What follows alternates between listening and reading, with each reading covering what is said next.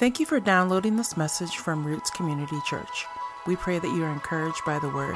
If you are looking for more information, please visit us at rccphoenix.com. This message is one that part of it I delivered to the youth on Friday, and afterwards Nina said, "Hey, do you have any? Have you finished your message for Sunday?" And I said, "No, I'm still kind of working on it." And she goes, "I think this might be really good for our church congregation to hear." And so after hearing that, going back and thinking about it and praying about it a little bit, I agreed with that sentiment. And so I'm tweaked it a little bit for us, but everybody, young and old, not that you're old and they're young, but everybody, every age demographic will have got the this particular message this week. And so it's called The Face of Christianity. And I'm going to go over here real quick and grab my creepy little prop that's been hiding behind the... And when I talk about the face of Christianity, here's what I mean. If you are one of the many, many sad people that reside in Phoenix since last Tuesday because the Suns were not able to close the deal on the championship. I'm sorry, Sergio. He's going to throw something at me or turn all the mics off here. They beat the Lakers. That's fine. Okay. Touche, my friend. And you are absolutely correct. Thank you, Sergio, my resident Suns competition. But ever since the Suns lost, there's been talk in like the sports world, and I'm a sports guy, so forget the analogy, ladies, if you're not into sports. But there's been a lot of talk in the sports world about who's the new face of the NBA. For years and years and years, it has been... Huh? No. No, the face of the NBA for the last 15 years, like the most famous guy. Well, he hasn't played in a long time, but since LeBron, there you go. LeBron James has been considered the face of the NBA for a very long time because he's the most famous guy. He's won all these things, but everyone has seen, Father Time catch up with him. And so all of them are now saying that it's no longer LeBron James. It is now the guy who plays for the champion Milwaukee Bucks. They're saying it's Giannis Antetokounmpo. And yes, I did say that correctly because I practiced it a couple times before I got here. His nickname's a Greek Freak. He's 7 feet tall. He dribbles like a guard. He can't shoot worth anything in the world, but he is like Shaquille O'Neal back in the day, like just dominant, powerful guy. And so everyone looks at him as, oh, he's the new face of the NBA. He is the standard. He is the one that we look at. This guy's humble. He's not arrogant. He's real personable. What's his workout like? What's his regiment like? What is his training like? How long does he rest? How long does he work out? How long are his cardio sessions? And they all look at him as this new standard. And when people look at somebody as the standard of their industry, they refer to them as the face of fill in the blank, like the face of the country, the face of the company, the face of the sports league. And that would be a guy named Giannis. And so when I'm talking about the face of something, I'm talking about the standard setter, the one who everybody looks at to kind of rally around. So the first line in your notes is that the world is looking for one particular person to rally around. The world is looking for one particular person to rally around. This is problematic because no matter who becomes the face or the person or that one person that we put our hope in, they're going to lead us to freedom. They're going to lead, our political party to one, land or another. They're going to lead our business to the greatest years we've ever had. At some point in time, whoever that person is that's been anointed as the one we're going to rally around and rally behind, the standard setter, they're going to fall apart. I've not yet in my 25 years of life seen any person live up to the hype at their whole life. Every single one of them eventually falls apart. But people in the world who are not believers are looking for that guy, that girl, that person. They're looking for the one that they can kind of put their hope in, put their faith in. This person's legit. They're going to do what they say. They have integrity, and every single time it eventually falls apart. This is not a new problem. This is not like American culture problem.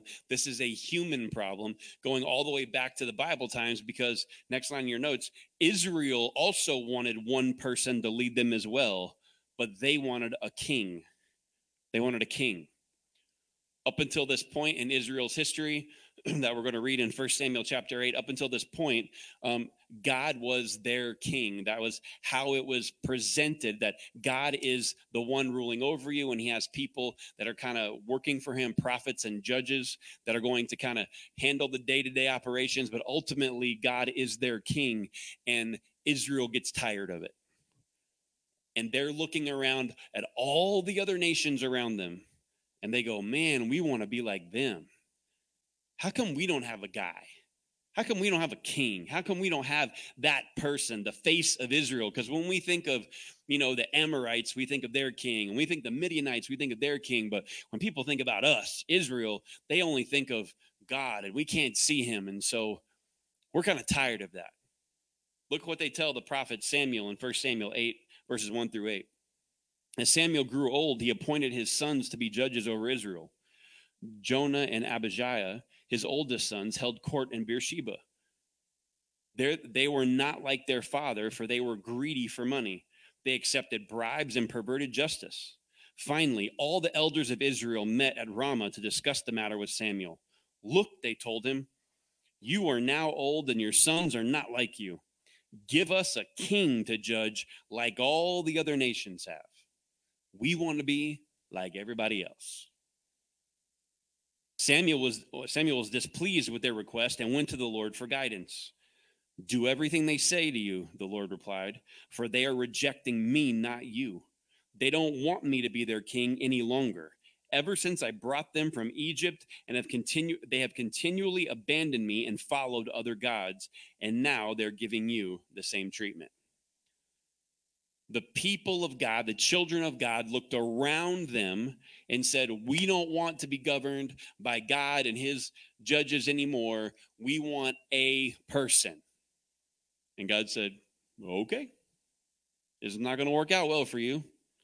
Kind of like we talked about last week, the passive judgment of God. He said, I'm going to give you what you want so you can bear the consequences of what you want.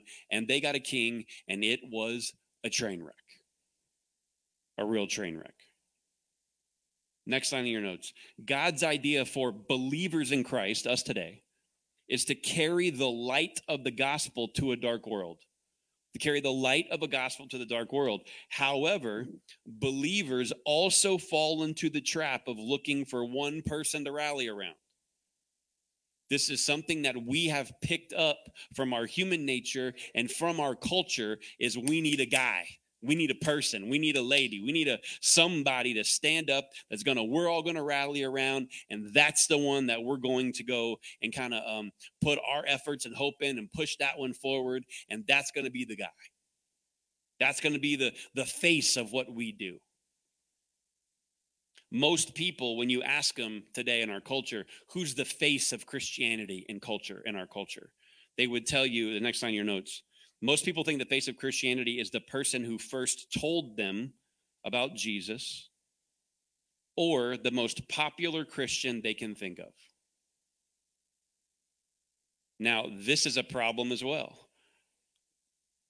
because every single person that has been put up as the guy, the girl, the person has always fallen apart in the world and as a believer in Jesus.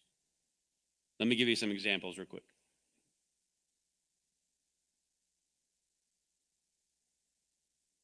Many people think incorrectly that the face of Christianity is family.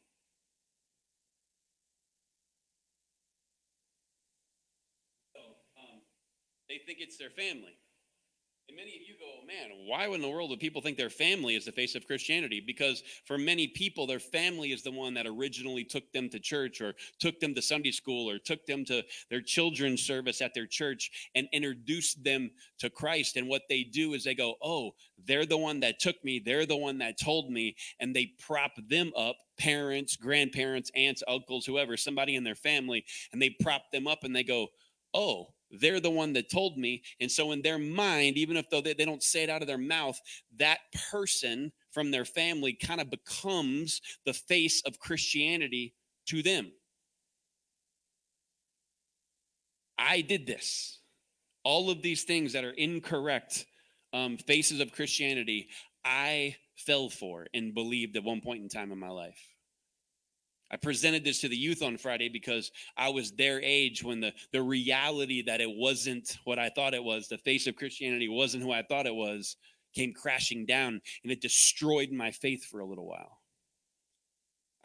Even after God graciously, lovingly convicted me to the point where I would come back and resubmit my life to him, I struggled with this again over part of my adult life.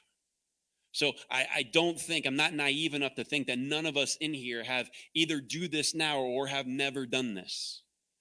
We have looked at the person who has told us, maybe a family member, and it's the next 4 little bullet points there on your notes. The first one's family. These are incorrect people that we look at as the face of Christianity, but the truth is they're not. Is your family member or your parent, if your parent told you about Jesus or a family member told you about Jesus, are they the true face of Christianity? And the answer is no, they're not. So if it's not your family,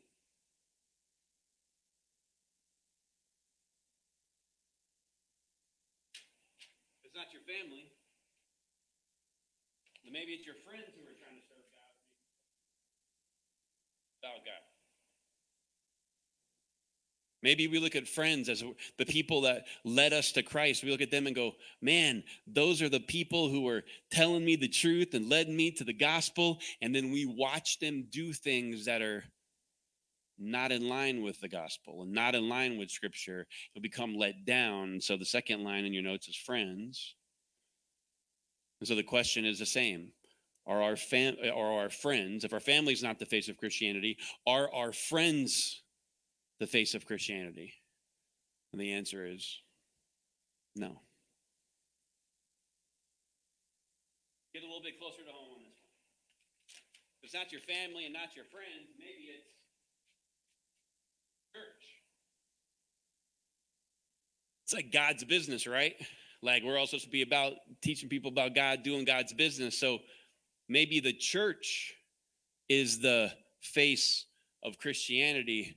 And even I thought this as a young man, but I watched things happen at the church that were not congruent with Scripture. Were not in line with what they had even taught me Scripture was supposed to say, that I was supposed to do, how my behavior was supposed to be in line as a believer in Christ. And so I found real quickly that is the church the face of Christianity? No. Got another one for you.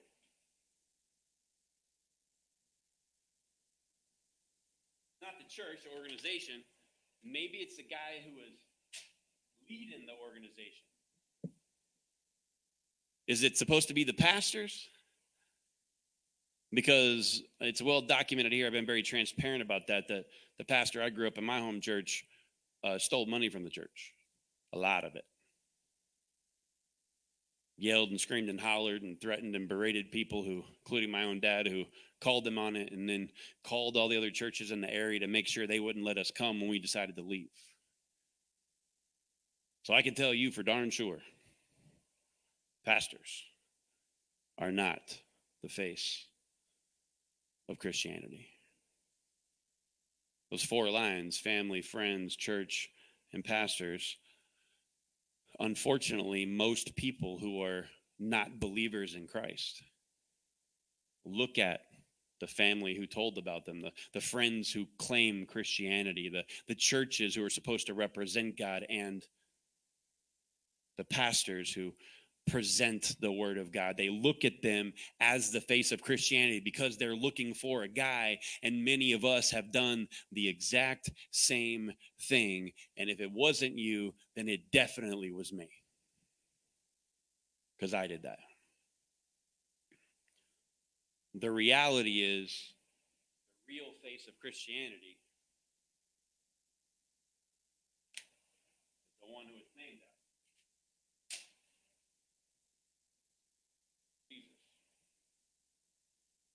That's the next line of your notes. The real face of Christianity is Jesus. Did you know that Jesus and his followers did not come up with the name Christian? Unbelievers who did not follow Jesus, who did not believe in the resurrection, who were not committed to God, unbelieving Gentiles looked at people who called themselves Christians and said, those people are living in the likeness of, they are part of the group of Christ followers. And they were so committed to following the teachings of Jesus that non-believers called them Christians. Christ, the first part of that is Jesus Christ. Eon is the part of the group of, in the group of Christ, Christians. Every Christian has a temptation that's probably smaller than that of the pastor or minister to at some point in time try to be the face of Christianity to our friends, family, and those who are not believers.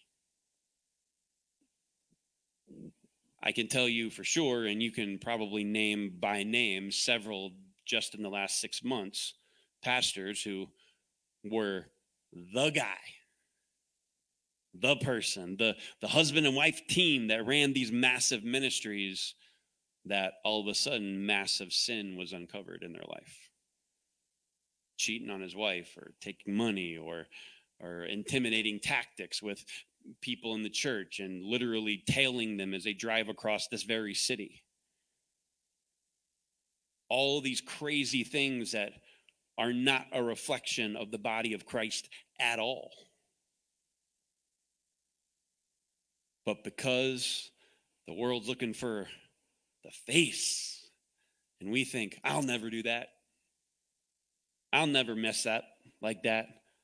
I'll never dip into the funds.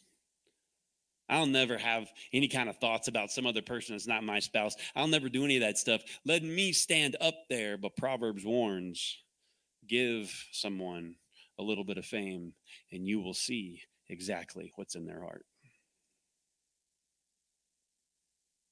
We can dress this up all real nice, and we can get the best camera equipment and put some makeup on me. I'll never do that, but just for analogy's sake, put some makeup and some nice little lights and make it look all good. But if I go home and treat her terrible, all this face is eventually going to wash off. And people are going to see that no one lives up to being that face other than him. Has any Christian ever perfectly represented Christ? No. Has any pastor, church leader, minister ever perfectly represented Jesus? No. But I can almost guarantee you that everybody who's here and everybody who will listen to this later and might be watching it right now has some story of an interaction with a believer, or maybe a pastor or a church or something that has caused a massive hurt for you.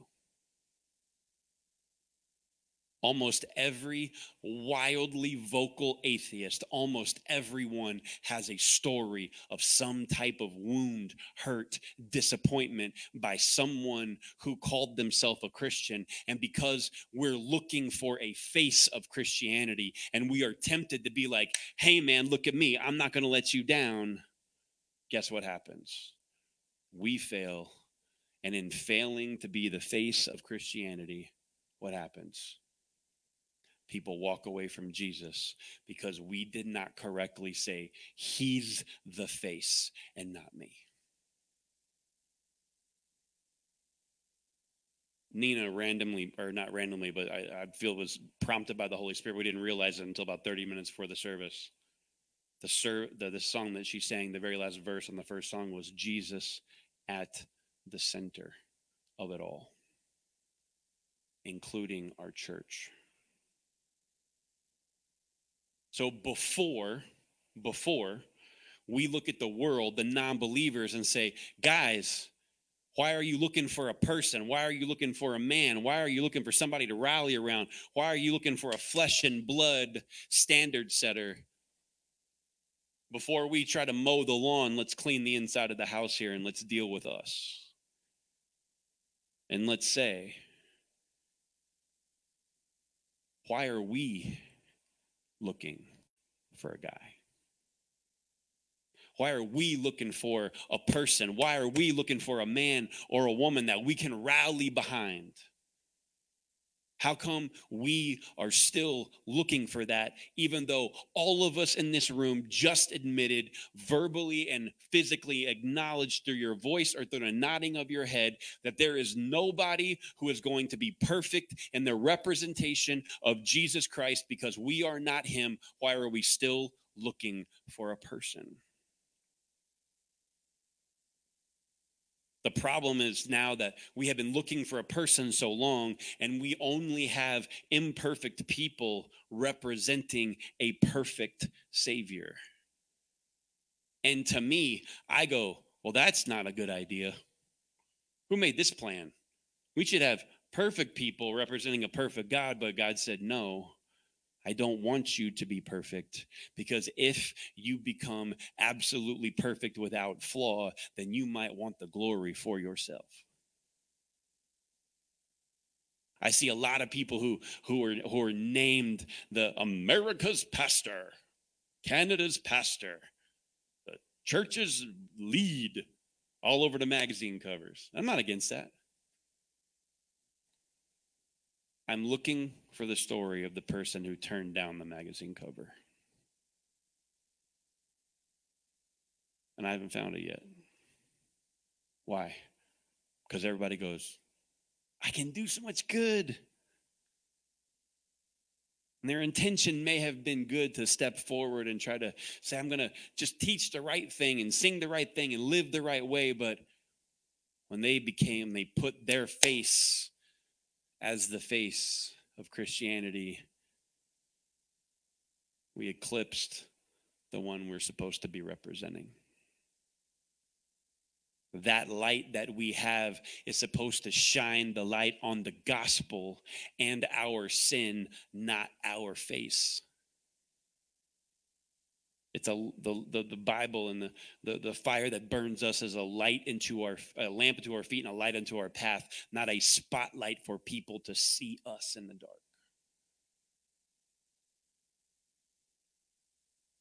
So what do we do as believers in Christ who we have all of this wound, this hurt, this frustration from people that we looked up to and went, man, they are jacked up, they messed up, they did all this stuff, and I have all this wound so much, I don't even know if I want to come in here no more. I don't know if I was almost done with church. I can't tell you how many people in the last 18 months Nina and I have run into who used to go to church, who used to be involved, but somebody did something, they looked at them and they fell apart and they were like, I'm tired of it.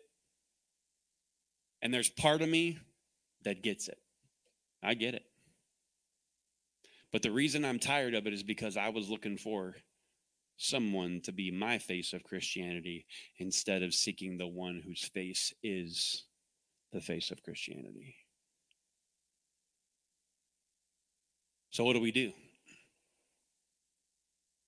I'm not saying the hurt wasn't real. I'm not saying what they did was right, because I got stories, man. I got stories, and so do all of y'all. I used to think I was the only one that had the uniqueness of these crazy depth of hurt stories, and as I began to not be so foolish and listen to other people, I went, oh my gosh, this is a widespread problem. No, it's widespread humanity. So what do? Next on your notes, Jesus gives us direct instructions for dealing with those who disappoint or fail us. Jesus gives us direct instructions for dealing with those who disappoint or fail us. And this is a scripture that we're going to use that is wildly used out of context a lot, but I'm going to hopefully give you some context to it today. Matthew 7, 1 through 5. This is Jesus talking. Do not judge others, and you will not be judged. You will be treated as you treat others. The standard you use in judging is the standard by which you will be judged. And why worry about a speck in your friend's eye when you have a log in your own? How can you think of saying to your friend, let me help you, get rid of that speck in your eye, when you can't see past a log in your own? Hypocrite. Get rid of the log in your own eye, then you will see well enough to deal with the speck in your friend's eye. For years, when I'd read this passage, I thought, oh man, if I don't judge others, God's not going to judge me. This has nothing to do with God's judgment on me. I am fully deserving of the judgment that I have earned through my sin. I also thought for a while, well, if he's not talking about that, then maybe this is, man, the way I judge others is the harshness of how God's going to deal with me. And again, no, because if God dealt with me on my harshness, oh man, I wouldn't be here. Next line in your notes, the scripture is communicating that people will judge us with the same standard we use to judge others. People will judge us with the same standard we use to judge others. This was a hard pill for me to swallow because when I was done wrong and my family was done wrong by that pastor when I was a teenage kid, I said all kinds of stuff that I will not repeat here in a church on Sunday from a microphone. It won't happen. But I said all kinds of stuff. I painted them in all kinds of light. The little bitty things that I knew, I made them seem worse than they really were. I didn't care how bad it made them look or me look. I became harsh. Those guys are terrible. You have no idea what they're like behind the scenes. They do this, they do this, they do that, and da-da-da-da-da. And what I had no idea I was doing was I was communicating the standard by which I wanted everybody else to judge me. See, I fell into an age-old problem, a humanity problem. I judged everyone else by their worst actions and myself by my best intentions. And that is how we operate most of the time by default. We judge others by their worst actions and ourselves by our best intentions. But no one saw my best intention. All they saw was the vile poison that was spewing out of my mouth when I talked about people who had hurt me inside the body of Christ. But here, Jesus is clearly saying, hey, do you want grace from other people? Do you want forgiveness? Do you want to kind of someone to give you a mulligan every once in a while? For all you non-golf people, it's like a free golf shop, like a do-over. Do you want them to give you a do-over every once in a while? Do you want the right to walk in and be like, man, I was tired. I was talking out of my behind. I should not say things like this. I'm totally sorry. Can we just wipe that off the board and just let me start over? Do we want that to happen with us from other people? Then we're going to have to do that with other people.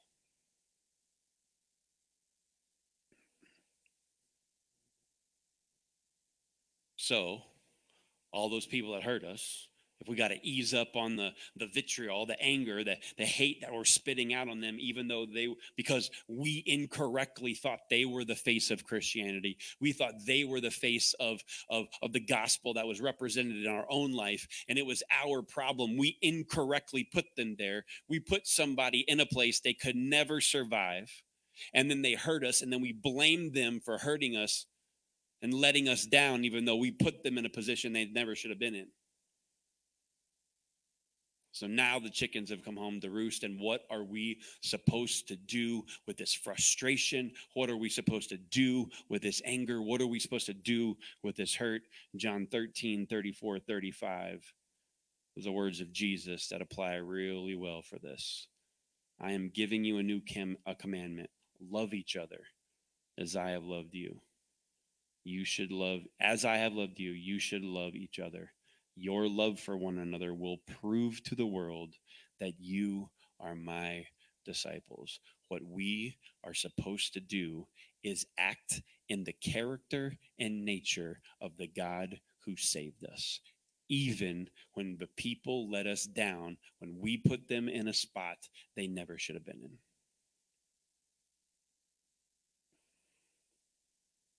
Next on your notes, the nature of God is shown throughout Scripture, but I'm going to read two very famous verses, and they're in your notes here. You can follow along here, that show the nature of God very clearly. John 3:16. This is how God loved the world. He gave his one and only Son so that everyone who believes in him will not perish but have eternal life. Ephesians 2:8 and 9. God saved you by his grace when you believed. And you can't take credit for this. It is a gift from God. Salvation is not a reward for the good things we have done, so none of us can boast about it. Next four little lines there in your notes is this: God's nature starts with love. God's nature starts with sacrifice. God's nature starts with forgiveness. And God's nature starts with grace. So what in the world am I supposed to do with the mistreatment or the disappointment that I have endured at the hands of other people? I'm supposed to start with these four: love, sacrifice, forgiveness, and grace. And I can tell you that is not the place Matt started when he was hurt. So if you say, oh my goodness, I have not exhibited any of those characteristics, you and I are in great company. Because my guess is it's all of us. So when I look at the man who hurt my family as a teenager, and I looked at the three other pastors in my life who consecutively did very harmful things to me or my family, when I look at them and I have all of this frustration, I spent years, I'll never do that. I will never be like that person. I will never follow their example, when I should have said, love forgives. If I'm going to correctly reflect to the world that I am Christ's disciple, we just read that how he loves is how I'm supposed to love. And when we do that, they're going to know that we are followers of Jesus Christ. And I did not show that love when I should have. It is a good thing that Matt Poole has never been the face of Christianity. Because there was a time when I was just young, ignorant, and arrogant enough. It's a deadly combination, ignorance and arrogance. And I had it in spades. There was a time where I wanted to be that guy. I'm disciplined enough. I've been around long enough. I've seen enough. Just put me in that spot, God. Oh, it didn't come out of my mouth. I would never sit up there and say that. That would be cocky. Couldn't let anybody know I had cockiness in me. My wife grins because she knew. She told me frequently over that span of time. But there was part of me, that really wanted to be that guy. Take me to the conferences, God. Take me up there. I'll go up there and represent you right, not like the rest of these idiots. And by his grace, he did not let me embarrass myself or him, because it is 100% guarantee that I would have.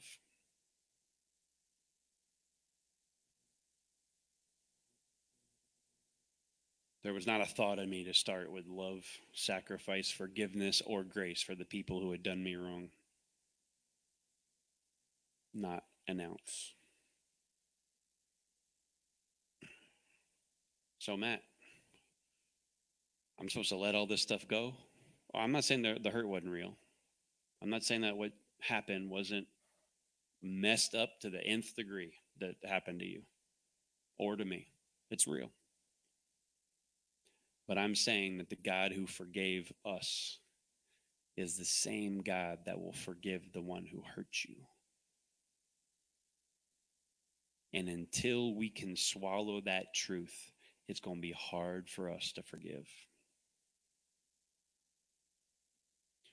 People who don't forgive believe themselves to have never needed it. Because if you ever look back in your life and go, oh, I needed grace there, you would be inclined to give it. Maybe you just forgot that you needed it. I did. I blamed all that period of time where I ran away from God on my pastor. He did wrong. He's the one who did this to me. I should get a free pass for all the craziness and stuff that I did I knew better. I should get a pass for all that because that was all out of hurt from him. So that really doesn't count against me. I'm still good. It very much counted because I knew right and wrong. Problem was, I had a guy as the face, not the one who should have been. So what do I do now? Since you're not the guy, that's true. I am not the guy. Since Nina's not the person, correct, Nina's not the person. She'd be better at it than I would, but she's still not the person. All my favorite preachers and ministers I listen to on YouTube or on podcasts or online, they're not the person either. Nope. What do I do? Who do I rally around? Hebrews 12, 1-2. Therefore, since we are surrounded by such a huge crowd of witnesses to this life and faith, let us strip off every weight that slows us down, especially the sin that so easily trips us up. Let us run with endurance the race God has set before us. We do this by what? Keeping our eyes on Jesus, the champion who initiates and perfects our faith. Because of the joy awaiting him, he endured the cross, disregarding its shame. Now he is seated in the place of honor beside God's throne. Matt, there's a lot of people out there that I've told what has happened to me. And if I just tell them all of a sudden that I can't be mad anymore and I let it go, it's going to make me look bad. Jesus endured the cross, disregarding its shame.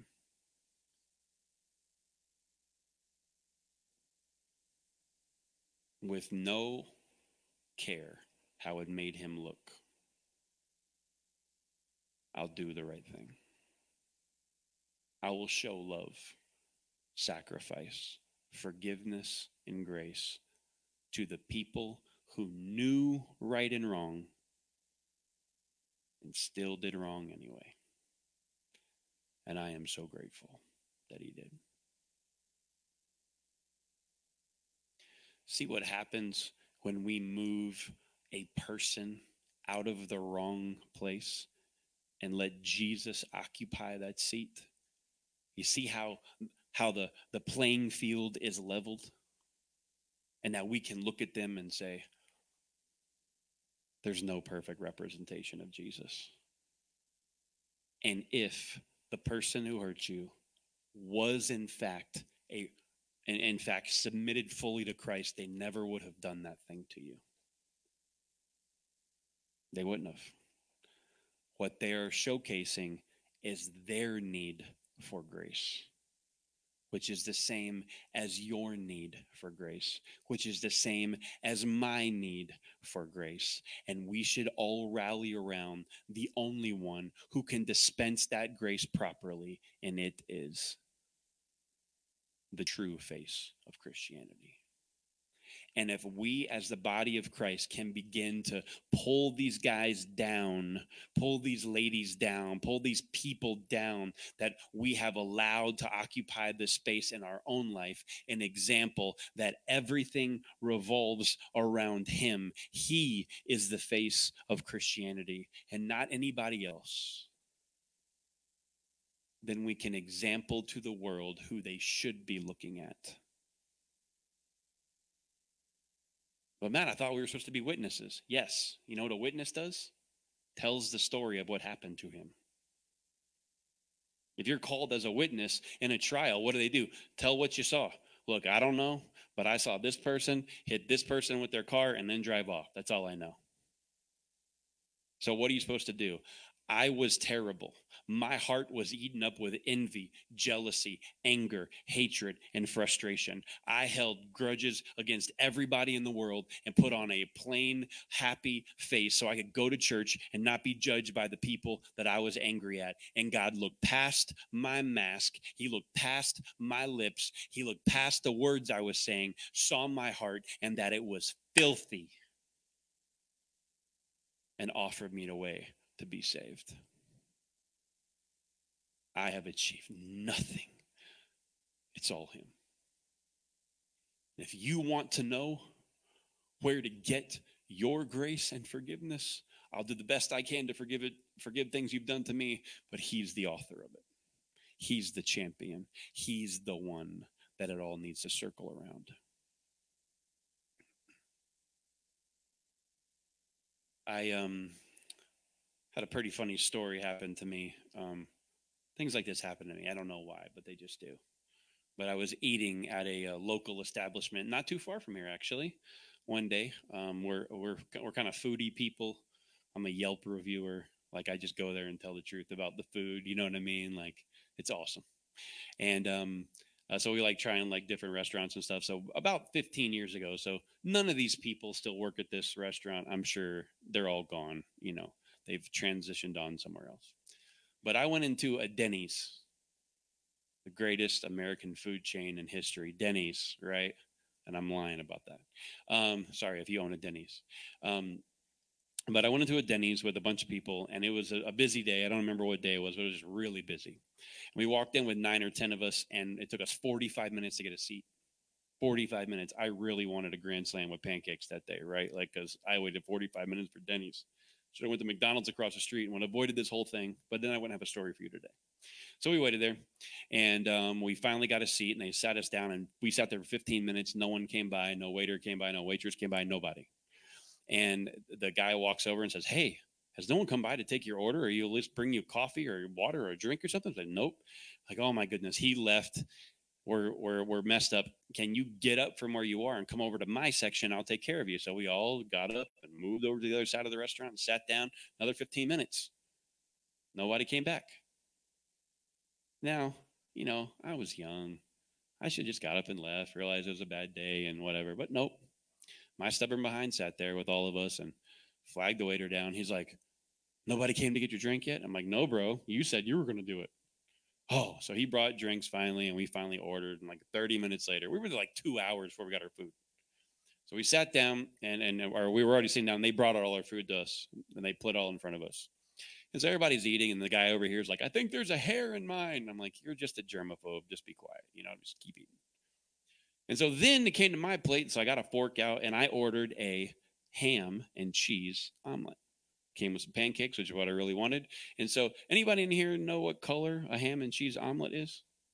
What color? Yeah, I asked this right question. What color is it? Yellow for eggs. Yeah, okay. Yeah, and the cheese is like an orangish yellow, and then the ham is pink, right? So it's all these light colors, right? Yellow, orangish yellow, and pink. So I pull out the fork and bite off my first bite. It's not too bad. My second bite in, I've already swallowed one of these bites. My second bite in, I fork out a piece, and not on the plate, but baked into the omelet is the biggest blue rubber band you have ever seen in your life. It is as thick as my thumb. It was one of those they wrap like a bunch of industrial size amount of produce with, and it just flied off and went into whatever their mix was for my thing. It was massive, and it was giant, like gumball blue. So it was really out of place. So I thought, oh my goodness, everybody at the table, dry heaving, like being real dramatic. And so I'm like, I'm going to go take it up to the front. And the manager was kind of real short with us and stuff and not really nice. So I went up and he's running the register, and there's a big long line of people. And right next to him is like a table. And so I'm holding my omelet with my, blue rubber band, and I'm facing it to me. And I walk up to the manager, and he goes, "You're going to have to wait, sir. I have people here." And I went, "Okay." So I just laid the plate down in front of his little kiosk there where he's sitting people and checking them in and out. And all the people that were in line looked real quick at my omelet, and they're like, "Is that a?" I'm like, "Yeah, it's a rubber band, right in the middle of the omelet. It's awesome. I didn't even order it. This is like a freebie." And so they started one by one leaving the restaurant, and then the manager kind of realizes there's some kind of interaction going on between us, and he looks at me and says, "Can I help you?" So I handed him the plate, and I'm like, "I just have a question. Does every ham and cheese omelet come with a blue rubber band? Because I didn't order it." And he looked at it and jaw just dropped. "I am so sorry, sir. Let me get you another one." "Nope. No, thank you. I'm good. My appetite's gone. Like I'm waterlogged by all the drinks I've had. I'm totally good. Just take it off my bill." He's a very apologetic, super sorry, right? So I don't go back to that Denny's. It's been 15 years, and I have not gone back to that Denny's. Can you blame me? You wouldn't go back either, right? So after the big blue rubber band was found in the eggs, and I came and told you, "Hey, don't go back to that Denny's," you would agree. But if I said to you, "I'm done with all restaurants. I'm not going back to another restaurant," you would tell me what? Overreacting. The word that the youth group used on Friday was ignorant. I was like, "Oh, yes, that is ignorant." I would have much rather appreciated overreacting, so thank you. So overreacting. But why am I overreacting? Anybody? Why am I overreacting? I just had a bad experience. But aren't all restaurants the same? But they all have a manager. They all got an owner. They all got waiters and waitresses. They got the greeter who sits you at the door, who checks you out. They all got cash registers. All of these must be the same, right? No. That's ignorant. That's overreacting. But we will do the same thing with church. How many people are out there who said, "I had a bad experience. All y'all are the same. All that preacher did was take 9 offerings in the service. All of you guys just want money. All of it's the same thing. All of you want the same thing." And it's not applicable, because even though we had a bad experience with someone who called themselves a pastor, a church leader, a minister, a parent, a what? A friend, who held the label of Christian or believer or church leader for us, even though that's what we had, it doesn't mean all of them will be that way. It doesn't mean that every Denny's will be that way. I saw somebody go, maybe. Actually, I saw 2 y'all do that. But how many more restaurant chains are there just in a stone's throw of this building that we could try? Encapsulate that experience. It doesn't apply to everyone, and it's definitely not the experience we have when we pursue the true face of Christianity. So now, have a way to deal with all the angst, to deal with the disappointment of people that we put in an incorrect position. Now, let's make this real for a second. Next on your notes, everyone who claims to be a Christian will not make it to heaven. Everyone who claims to be a Christian will not make it to heaven. Matt, you're so harsh. No. Matthew 7:21-23. These are his words. "Not everyone who says to me, 'Lord, Lord,' will enter the kingdom of heaven, but only the one who does the will of my Father who is in heaven. Many will say to me that day, Lord, Lord, did we not prophesy in your name? Did we not drive out demons in your name and perform many miracles? Then I will tell them plainly, I never knew you. Away from me, you evildoer. Our job when someone says they are a Christian or a Christ follower, to believe them, but examine the fruit of their life to see, is your heart really submitted to God? And if it is, I'm glad. And if it's not, you're kidding yourself. We have more than 52%, I think is the number if I got it right, over the last research poll that was done, of people in America who claim to be Christians, and less than 6% of them hold a biblical worldview. We got a lot of people kidding themselves. We got a lot of people thinking that the face of Christianity is the Bible with the rule book. I do the rules good. That was me. No, the face of Christianity is Jesus. I realized my own heart had changed when one of the people who hurt me, I thought about them one day, and I was no longer angry. I was no longer vengeful. I was no longer spiteful. I realized my heart changed when I became worried for their salvation.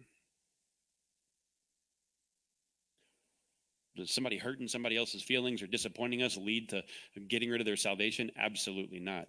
But a sustained period of time where actions like this happen and there's no conviction and there's no repentance, it makes me go, ooh, I'm not exactly sure how all this is going to pan out for them, but I have a worry that they're not even going to make it.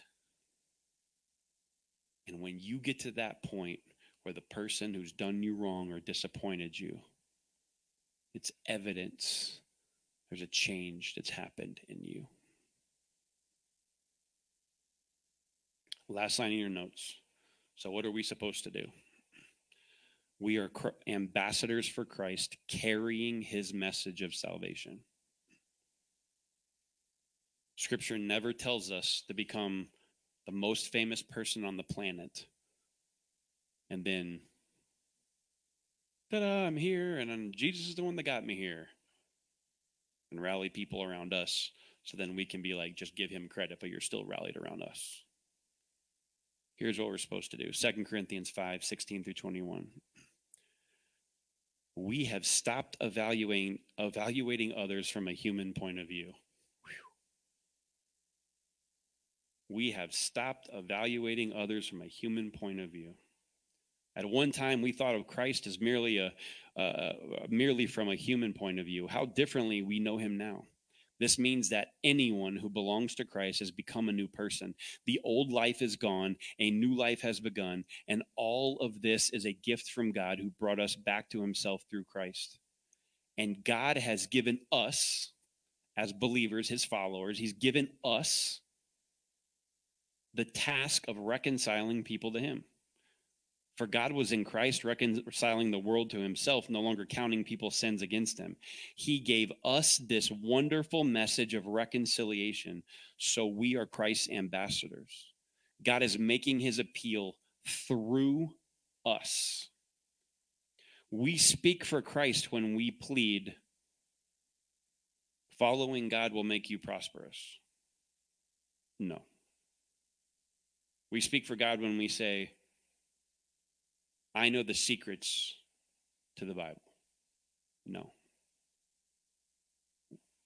We speak for Christ when we plead, come back to God. For God made Christ, who never sinned, to be the offering for our sins so that we could be made right with God through Christ. Our job, we can't reconcile any man to God. We can bring them to the one who reconciles all men to God.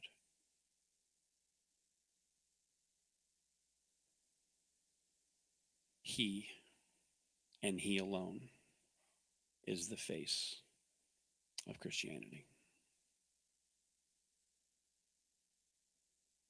What's presented to us today through this message is something very tough. Very tough.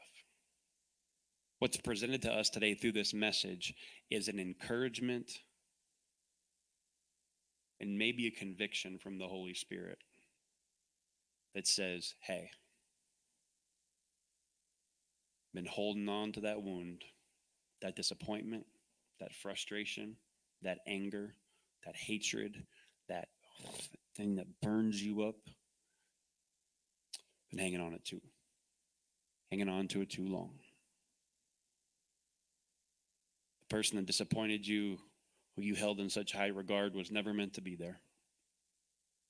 Doesn't mean you can't hold anybody in a high regard or take something that someone learned and apply it to your life. But you always have to realize the highest regard is him. And if he is the standard setter, and he is who we rally around, and he is the focus of what we're supposed to be about, then every other person who falls short of that, we operate in the nature of God from the instructions of Jesus with love, sacrifice, forgiveness, and grace.